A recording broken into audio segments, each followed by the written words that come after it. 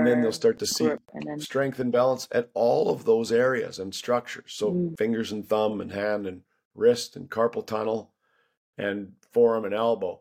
That simple exercise, you do it a couple minutes a day, you go off to the races, and you're going to be super healthy, and you're going to get the benefit of better blood flow and lymph drainage, which is another thing. yeah, If you ever I want to felt talk, it with we could talk about lots of things. yes, how this is gonna benefit like the like you said, lymphatic drainage system, right? Like that's a whole thing on its own. Probably Very important. I need to invite you for another episode for that.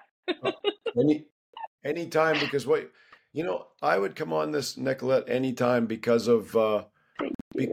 your brand is I think extremely good. Because people have to realize, I think, and I believe it's because of poor health leadership.